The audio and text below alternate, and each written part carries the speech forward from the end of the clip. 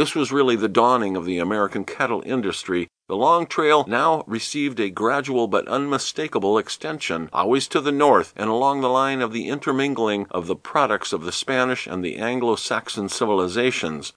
The thrust was always to the north. Chips and flakes of the great southwestern herd began to be seen in the northern states. Meantime, the Anglo-Saxon civilization was rolling swiftly toward the upper west. The Indians were being driven from the plains. A solid army was pressing behind the vanguard of soldier, scout, and plainsman.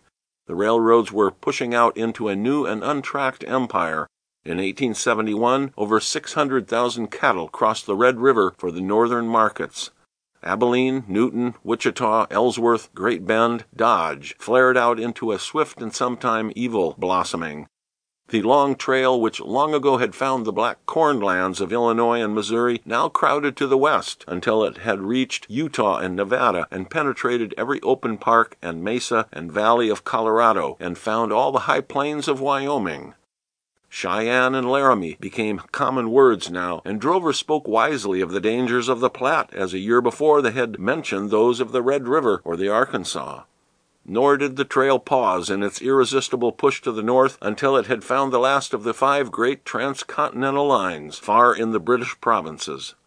The long trail of the cattle range was done. By magic the cattle industry had spread over the entire West. By magic also the cattle industry called to itself a population unique and peculiar. Here were great values to be handled and guarded. The cowboy appeared, summoned out of the shadows by the demand of evolution. With him appeared also the cattle thief, making his living on free beef, as he had once on the free buffalo of the plains. The immense domain of the West was filled with property held under no better or more obvious mark than the imprint of a hot iron on the hide. There were no fences. The owner might be 1,000 miles away. The temptation to theft was continual and urgent. It seemed easy and natural to take a living from these great herds which no one seemed to own or to care for.